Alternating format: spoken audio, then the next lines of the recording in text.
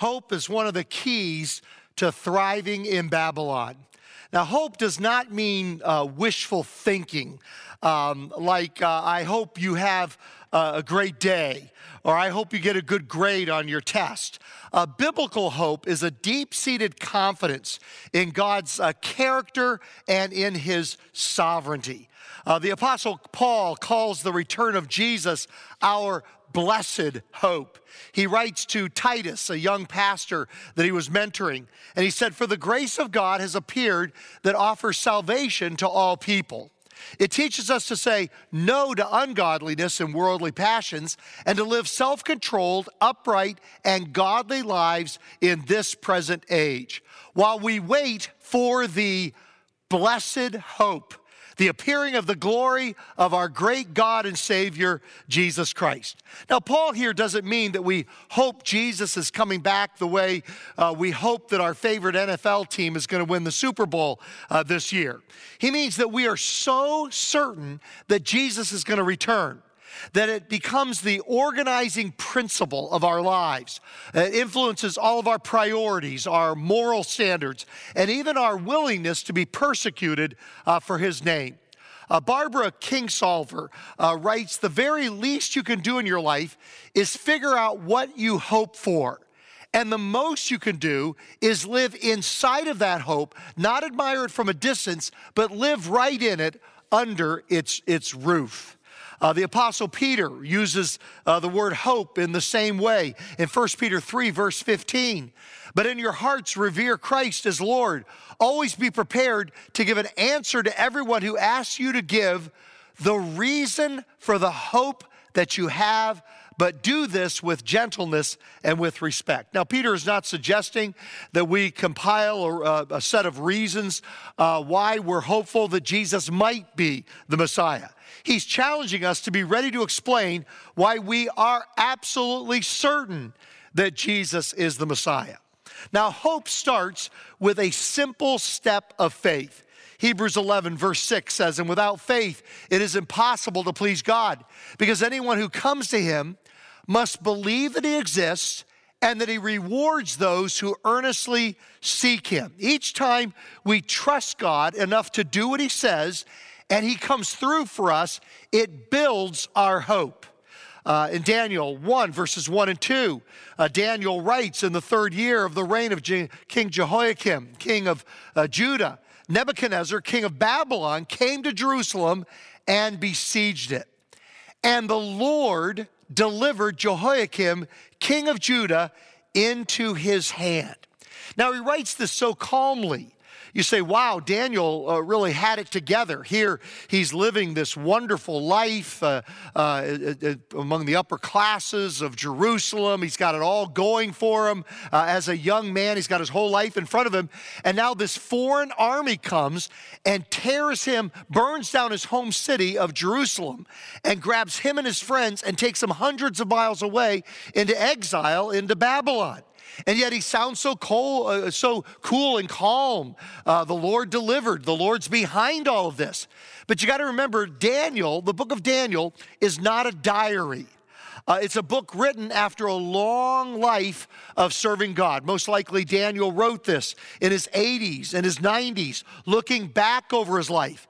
And now looking back over his life, I'm sure when he was a young man, he was in turmoil. He was terrified. He was traumatized by what happened. But now as an old man, looking back over his life, he can see that God's hand was behind everything that was going on. But it all started for Daniel as a young adult. And any of you young adults, it starts for you right here when he was about 20 years old, learning to trust God step by step in his early years. And you young adults that are watching, I encourage you, learn to trust him early on, to begin to take those steps, and your faith, your hope will build like a muscle, that ever-increasing weight on it as God puts you through tests and he comes through for you. Your hope will build like it did for Daniel. It was kind of like starting college, and historians tell us that some of the courses that Daniel and his friends would have taken at the University of Babylon would have been things like agriculture, architecture, astronomy, law, mathematics, and the very difficult Akkadian language that they would have had to have learned to be a part of Babylonian leadership. And so we pick up the story now in verse 3. Then the king ordered Ashpenaz, chief of the court officials, to bring into the king's service some of the Israelites from the royal family and nobility. Young men without any physical defect, handsome, showing aptitude for every kind of learning, well-informed, quick to understand, and qualified to serve in the king's palace. He was to teach them the language and literature of the Babylonians. The king assigned them a daily amount of food and wine from the king's table. Hold on to that thought. We're going to come back to it in just a moment. They were to be trained for 3 years, and after that, they were to enter into the king's service. Among those who were chosen were some from Judah: Daniel, Hananiah, Mishael, and Azariah. The chief official gave them new names. To Daniel, the name Belteshazzar; to Hananiah, Shadrach; to Mishael, Meshach; and to Azariah, Abednego. Now, Daniel was the Hebrew name, which means God is my judge. We talked about this a couple of weeks ago.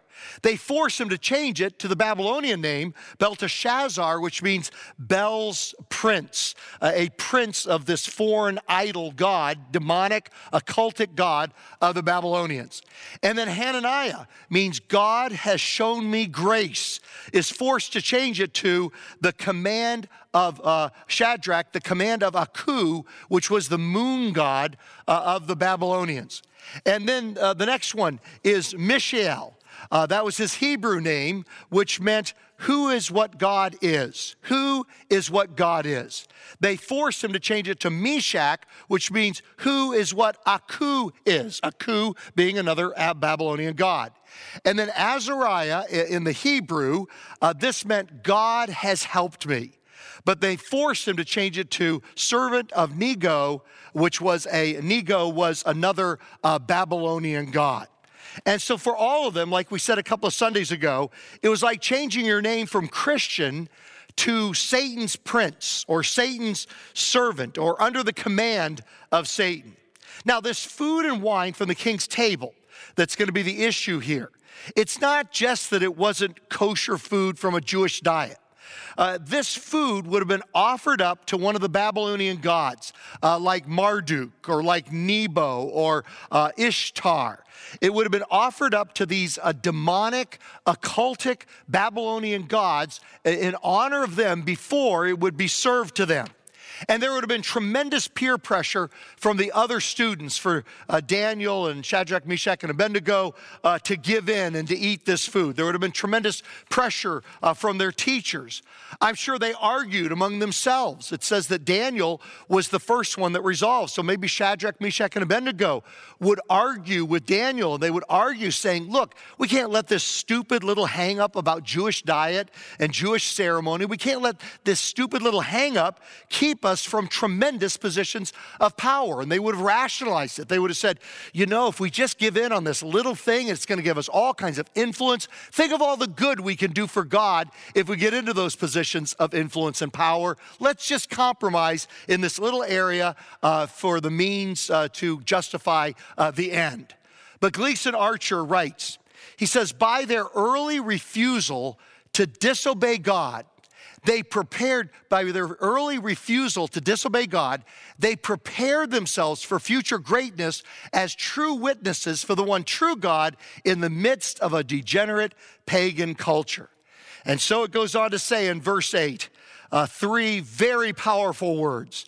But Daniel resolved. But Daniel resolved. Young adults, those of you that are teenagers or in your 20s or even 30s, those words will change your life.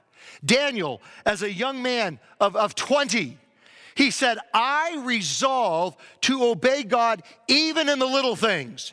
And that opened doors, like Gleason Archer said. It opened doors to greatness, to blessing, to feeling like the wind of God was behind you, filling your sails for the remainder of your life, rather than the wind being in your face and holding you back, the wind being behind you.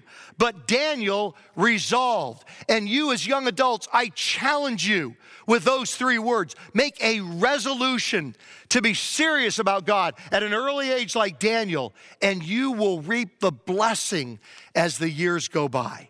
But Daniel resolved not to defile himself with the royal food and wine that had been offered up to those idols like I just talked about. And he asked the chief official for permission not to defile himself in this way. Now, God had caused the official to show favor and compassion to Daniel. Verse 10, but the official told Daniel, I am afraid of my lord the king, who has assigned your food and drink. Why should he see you looking worse than the other young men your age? The king would then have my head because of you. Daniel then said to the guard, whom the chief official had appointed over Daniel, Hananiah, Mishael, and Azariah, please test your servants for 10 days. Give us nothing but vegetables to eat and water to drink. Now, since the law of Moses said that no vegetables were unclean, Daniel could eat any vegetables that they would put before him to eat without defiling himself. He knew that vegetables were safe because in the law of Moses and the dietary laws of the Jewish people, vegetables were completely kosher. Vegetables were completely clean. And so he knew he could trust himself with just vegetables and water. Then compare our appearance with that of the other young men who eat the royal food, and treat your servants in accordance with what you see. So he agreed to this and tested them for 10 days. At the end of the 10 days, they looked healthier and better nourished than any of the young men who ate the royal food. So the guard took away their choice food and the wine they were to drink and gave them vegetables instead. To these 4 young men, God gave knowledge and understanding of all kinds of literature and learning, and Daniel could understand visions and dreams of all kinds. At the end of the time set by the king to bring them into his service, the chief official presented them to Nebuchadnezzar. The king talked with them, and he found none equal to Daniel, Hananiah, Mishael, and Azariah. So they entered the king's service. In every matter of wisdom and understanding about which the king questioned them, he found them 10 times better than all the magicians and enchanters in his whole kingdom. And so they obeyed God in what was seemingly a little thing, and God blessed them in big things. They obeyed in the little things, so God gave them bigger challenges that came later on, like the fiery furnace for Shadrach, Meshach, and Abednego, like the lion's den that we talked about last Sunday for Daniel. This is what Larry Osborne calls the dimmer switch principle. The dimmer switch, you know how like you have in your house maybe a dimmer switch that gradually increases the light or decreases the light. He says when we obey the light that we have, God will not only show up, but he'll give us more light. When we obey the light that we have, God gives us more. But when we ignore the light that we have, God gives us less. And then there's what I like to call the knowing how the story ends principle. The knowing how the story ends principle. When you know how things end in the future, you will have hope in the present. When you know how things end in the future, you have hope in the present. One of my good friends is Tom Mercer. He's the pastor of the High Desert Church up in Victorville. They have campuses all across the High Desert. And on Tuesday, this coming Tuesday, in a couple of days, Tom and I are going to be leading and speaking on a webinar for Transformation Ministries called Leadership in Uncertain Times. And we'll be speaking together on that topic, Leadership in Uncertain Times. And my friend Tom is just a huge sports fan. He particularly loves the Lakers, the Dodgers, and UCLA. But he rarely watches a live sports event on TV. Here's what Tom does.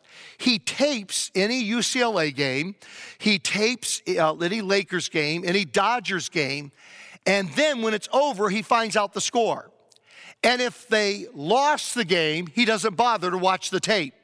But if they won the game, then he'll watch it because he doesn't want to waste his time watching them losing. He only wants to invest time if they're going to win in the end.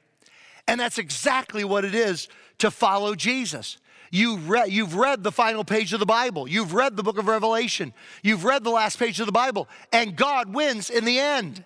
And those who follow him win in the end. And that's how we live our lives. When you know how things are going to end in the future, you have this tremendous hope in the present. When you let God write your story, you know that it's going to have a lives happily ever after. Maybe not in this life, but certainly in heaven. I love this, what Marshall Shelley wrote, called "The Author Knows the End of the Story."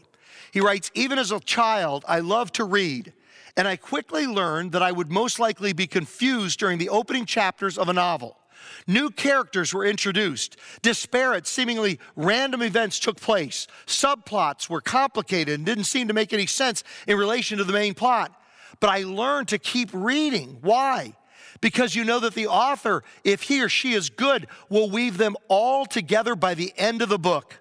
Eventually, each element will be meaningful. At times, such faith has to be a conscious choice.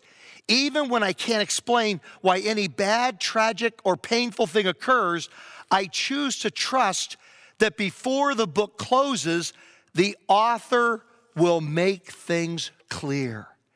And that's the way it is if you hand the pen of your life to God and say, "God, you write my story rather than me write my story." And then we know we can have hope in the present because we know that the story will end well in the future. But the key is to hand God the pen and let him write the story instead of us. I know for myself, I make a mess of my story when I write it myself. But when I, by faith, hand the pen to God, then he writes the story. And it'll turn out well in the end, if not in this life or years from now or even days from now. Certainly in eternity, it's going to turn out well in the end. And I want to give you a chance to do that right now. I want you to hand the pen of your life over to God. You say, "Glenn, how do I go about doing that?" 3 phrases. One is sorry. The next is thank you, and then please. First of all, I say to God, "God, I am sorry that the chapters I've written so far in my life, I have been displeasing to you and have hurt other people. When I write chapters on my own, I tend to hurt the people around me, and I tend to dishonor and displease God. I'm sorry. Thank you, God, that Jesus came into the world. He wrote the perfect story, the only perfect story anybody's ever written. And then he died on a cross. He died instead of me, and he rose from the grave. And because of his story, I can be forgiven for my story. So sorry, thank you, and then please. God, would you please take the pen of my life and write the remainder of my story, because your story always ends up perfectly with me in heaven with you for eternity. So right now, wherever you are watching, you can just simply, in a quiet moment right now, pray with me. Oh God, I'm sorry for how I've written my story so far. Thank you, Jesus, for your perfect story. And now please take the pen of my life. I hand it to you.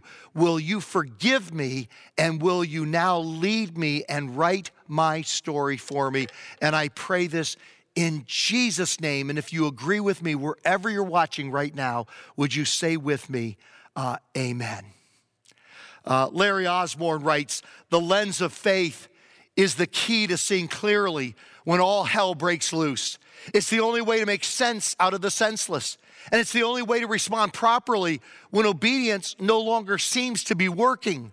Are we going to interpret and respond to our current circumstances through the lens of faith, or are we going to interpret our God through the lens of our current reality? Do we interpret God through the lens of our current reality, or instead do we interpret and respond to our current circumstances through the lens of faith that God is in control and that we can trust him if we turn things over to him?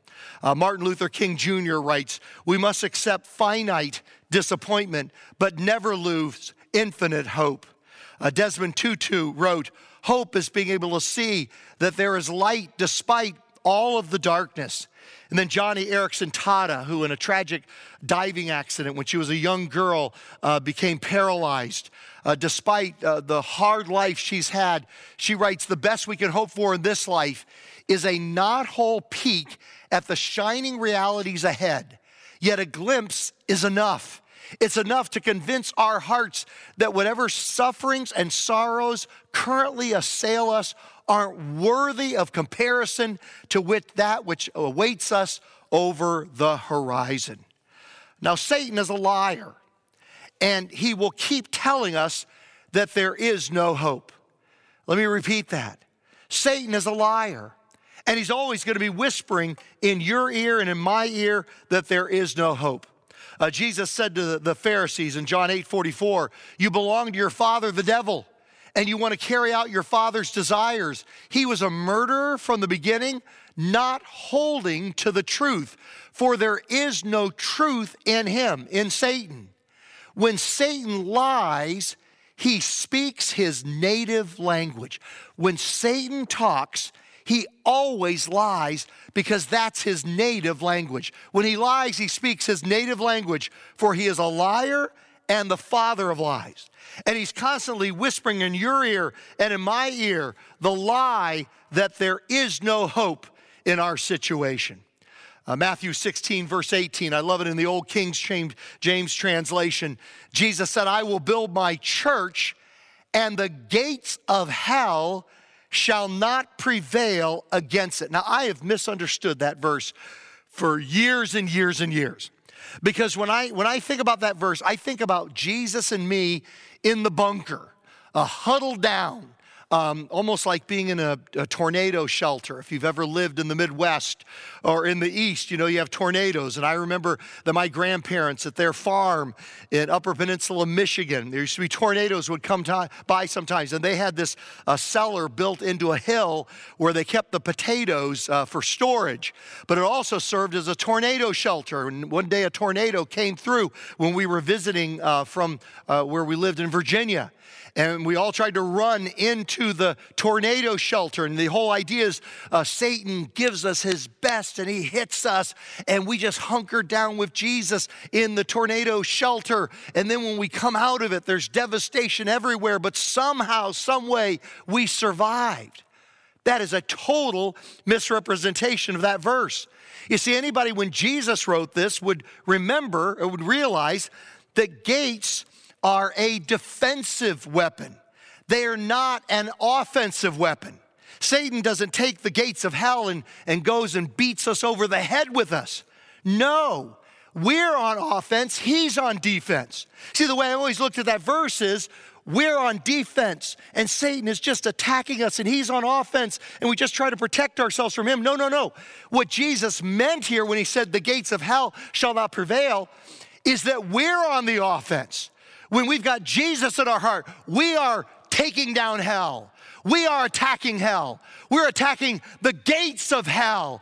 And Satan and his minions are huddled behind the gates of hell, terrified when Christians are on the move.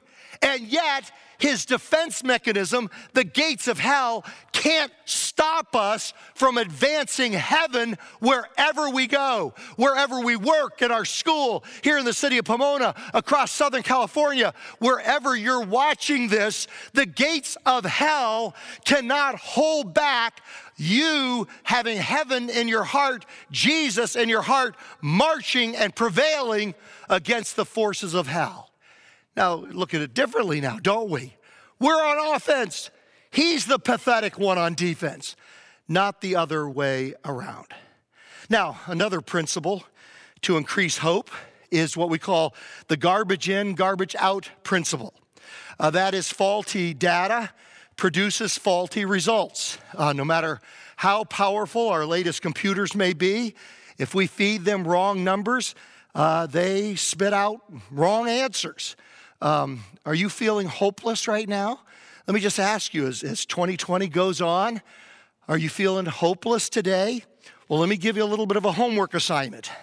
I want to encourage you to take a 1 week fast from all forms of media. Okay, garbage in, garbage out. For 1 week, take a fast, take a break from all social media, from all media. Just take a fast, avoid all media, and replace the time that you normally spent on different forms of media. Use that for extra time, spending time in God's Word. Garbage in, garbage out leads to hopelessness. Good things in, good things come out leads to hope. Paul wrote to the church at Philippi. Philippi was in the nation of what is today Greece. They're called the Philippians. And he writes to them and says, finally, brothers and sisters, whatever is true, whatever is noble, whatever is right, whatever is pure, whatever is lovely, whatever is admirable, if anything is excellent or praiseworthy, think about such things. Goes on to verse 9. Whatever you've learned or received or heard from me or seen in me, put it into practice, and the God of peace, he'll give you hope, he'll give you peace, will be with you if we put the right things into our mind. The God of peace will be with you.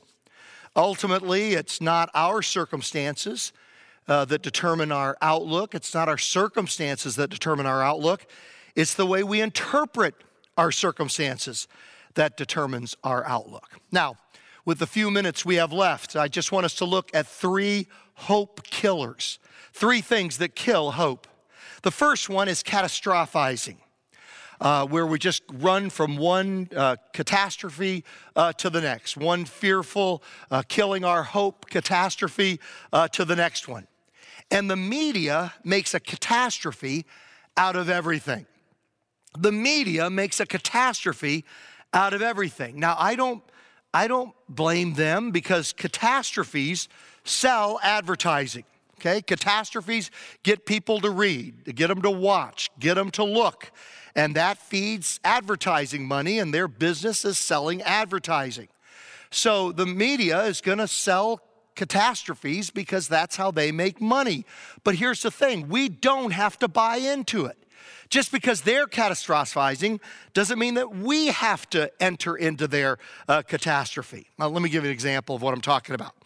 How many of you remember, and this will be people that are either my age or maybe even 20 or 30 years younger than me. The youngest won't remember this, but I bet you people of a certain age will remember this. How many of you remember the end of 1999 when we were terrified of something called Y2K? Wherever you're watching right now, just raise your hand if you remember Y2K. Those of you that are younger are like, oh, what was that all about? Well, people claim that there was a Y2K bug, that computers would not be able to, around the world, all around the world, computers would not be able to handle switching from the year 1999 to the year 2000. So they claim that the Y2K bug would be the mother of all computer glitches. Elevators would get stuck. Cars would be stalling. Airplanes would be crashing. Nuclear plants would be melting down. Many feared that it would usher in a worldwide economic crisis. People said that President Clinton, who was the president at that time, but coming to the end of his 8 years as president, people said that President Clinton was going to exploit the resulting chaos and crisis by imposing martial law and installing him as president for life. Well, what was the result of Y2K? The BBC, British Broadcasting Corporation, reported that in the entire world, here was the net total effect of Y2K. 150 slot machines at racetracks in the United States, in the state of Delaware, stopped working for about 2 hours. That was the complete effect of Y2K. 150 slot machines at racetracks in Delaware stopped, couldn't handle switching from 1999 to 2000, but they were able to fix it just a couple of hours later.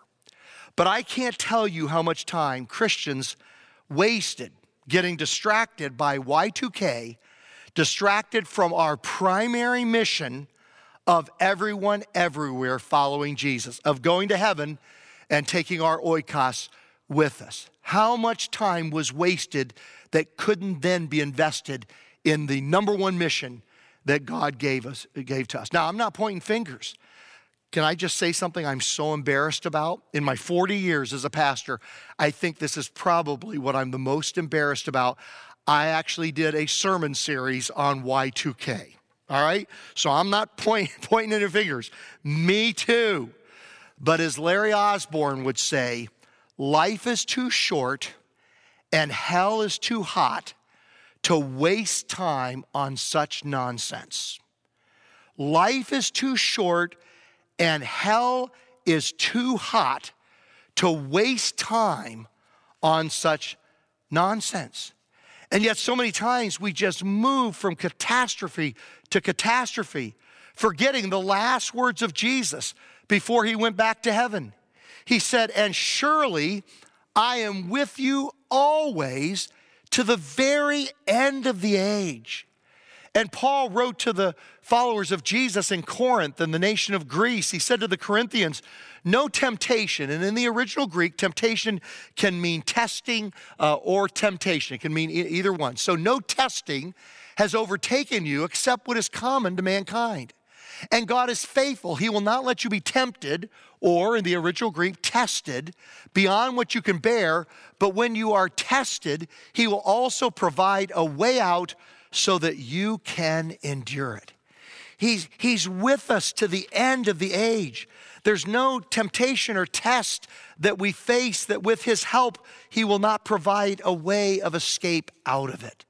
So avoid catastrophizing because it kills our hope. Number 2 is myopia. Myopia is nearsightedness. This is where you see things up close, but you can't see things far away. There's a guy in the Bible by the name of Asaph who had spiritual myopia. He could see clearly what was right in front of him, but he couldn't see what God was doing off in the distance. He could see right in front of him what people were doing, but he couldn't see beyond the scenes. He couldn't see beyond the obvious in the distance or underneath the surface what God was up to. He couldn't see far, he could only see near. He had spiritual myopia. And I'm just going to read the psalm that he wrote, Psalm 73. It's 28 verses long, and the first 14 verses, he has spiritual myopia. But then, all of a sudden, exactly half, verse 14, verse 15, the second half of this psalm, all of a sudden, he gets his farsightedness back again. He's just absorbed with near the stuff that's nearby. Then he gets a glimpse. He has a change of heart. God helps him see what's going on behind the scenes. Surely God is good to Israel, to those who are pure in heart. But as for me, my feet had almost slipped. I'd nearly lost my foothold. For I envied the arrogant when I saw the prosperity of the wicked. They have no struggles. Their bodies are healthy and strong. They are free from common human burdens. They're not plagued by human ills. Therefore, pride is their necklace. They clothe themselves with violence. From their callous hearts comes iniquity. Their evil imaginations have no limits. They scoff and speak with malice. With arrogance, they threaten oppression. Their mouths lay claim to heaven, and their tongues take possession of the earth. Therefore, their people turn to them and drink up waters in abundance. They say, how would God know? Does the Most High know anything? This is what the wicked are like, always free of care. They go on amassing wealth. Surely in vain I have kept my heart pure and have washed my hands in innocence. All day long I have been afflicted, and every morning brings me new punishments. But then all of a sudden, God gives him insight. He's able to see far and not just near. If I had spoken out like that, I would have betrayed your children. When I tried to understand all this, it troubled me deeply till I entered the sanctuary of God, and then I understood their final destiny. Surely you place them on slippery ground. You cast them down to ruin. How suddenly are they destroyed, completely swept away by terrors. They're like a dream when one awakes. When you arise, Lord, you will despise them as fantasies. When my heart was grieved and my spirit embittered, I was senseless and ignorant and was a brute beast before you. Yet I am always with you. You hold me by my right hand. You guide me with your counsel, and afterward you will take me into glory. Whom have I in heaven but you? And earth has nothing I desire besides you. My flesh and my heart may fail, but God is the strength of my heart and my portion forever. Those who are far from you will perish. You destroy all who are unfaithful to you. But as for me, it is good to be near God. I have made the sovereign Lord my refuge. I will tell of all of your deeds. You know, it's like the way sometimes we misrepresent following Jesus. And if I've done this to you, please forgive me as your pastor. But sometimes a new believer will come to us and we'll kind of sell them a false bill of goods. It's like a young person comes to you and says, hey, I'm going to take an air flight. I'm going to fly from LA to New York City. And I say to him, hey, you know, here's a parachute. And wear this parachute. And if you wear this parachute on your whole trip, your whole flight from LA to New York City, it's going to be more fun. It's going to be more comfortable. You'll make more friends. It'll be awesome. So the young man puts his parachute on and he's sitting there in the plane. And as it goes on, the flight goes on, his back hurts and he's sweaty and itchy, and that stupid parachute is uncomfortable. And the worst part is people are staring at him because he's wearing a parachute on the plane, and people are beginning to talk and laugh at him. So halfway through the flight, he says, you know what, Glenn sold me a false bill of goods. I'm taking this parachute off. This is stupid. It doesn't make my flight better. Now, imagine if instead I said to that young man, wear this parachute. And I want to tell you why you need to hang on to it for dear life. Because somewhere halfway across the country, somewhere over Kansas or Nebraska, your plane is going to crash. And the only people that are going to survive that plane crash are those who have parachutes. Now he clings to it. He doesn't care if it's uncomfortable. He doesn't care if it makes him hot and sweaty. He doesn't care if people stare at him or laugh at him. He's hanging on to that parachute for dear life. And so sometimes we'll tell new Christians, we'll say, hey, following Jesus is just awesome. It's just going to be so much fun. It is a blast. Here, take the parachute of Jesus. And then when life tends to be hard, and sometimes it's not so awesome, and sometimes it's very difficult to follow Jesus, no wonder sometimes young Christians take the parachute off because you know what? It didn't improve my life, and it didn't make things easier. But if I say to that young Christian, hang on to Jesus with all of your might, because you know what? This life, this world is going down in a crash. And the only people that will survive and that will be spared hell and will escape hell, and the only ones that will spend eternity with God in heaven forever and ever, are those that hang on for dear life to the parachute of Jesus Christ. Paul wrote to the Romans, he said, and we know that in all things God works for the good of those who love him and who have been called according to his purpose. You hang on to Jesus. You let God write the story of your life, and then things will turn out well in the end. But if you're writing your own story, or if you're not hanging on to Jesus, it will not turn out well in the end. You cling to him with all that you have. And then the third hope killer is amnesia. We lose hope in the present because we forget what God has done for us in the past. We lose hope in our present because we forget, we have amnesia, spiritual amnesia of what God has done for us in the past. Now don't feel bad. The disciples had spiritual amnesia. In Mark chapter 8, Jesus asked them, aware of their discussion, Jesus asked them, why were you talking about having no bread? Do you still not see or understand? Are your hearts hardened? Do you have eyes but fail to see and ears but fail to hear? And don't you remember? Do you have spiritual amnesia? When I broke the 5 loaves for the 5,000, how many basketfuls of pieces did you pick up? 12, they replied. And when you broke the 7 loaves for the 4,000 people, how many basketfuls of pieces did you pick up? They answered, well, 7. He said to them, do you still not understand? And God wants to say that to us when we lose hope. Do you still not understand? Whatever you're going through, God invited you. You're not watching this by accident. He invited you here to tell you, remember, I've come through in the past. I've got this.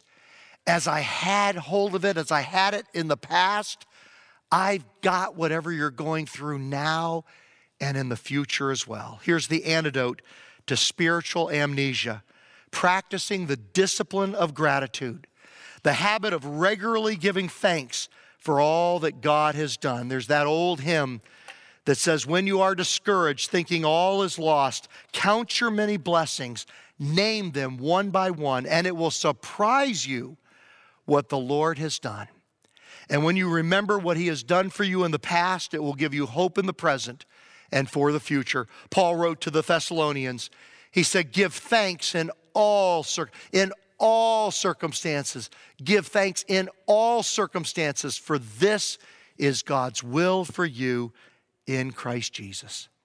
Oh Lord, I pray that in some small way this will encourage my church family that I love so very much to have hope. The only way we survive and thrive in the Babylon of this culture that is many times anti-God or post-Christian or non-Christian, the only way we survive and thrive is to have hope. And so, Lord, I pray that you will transform us in the way we look at life and the way we live our lives.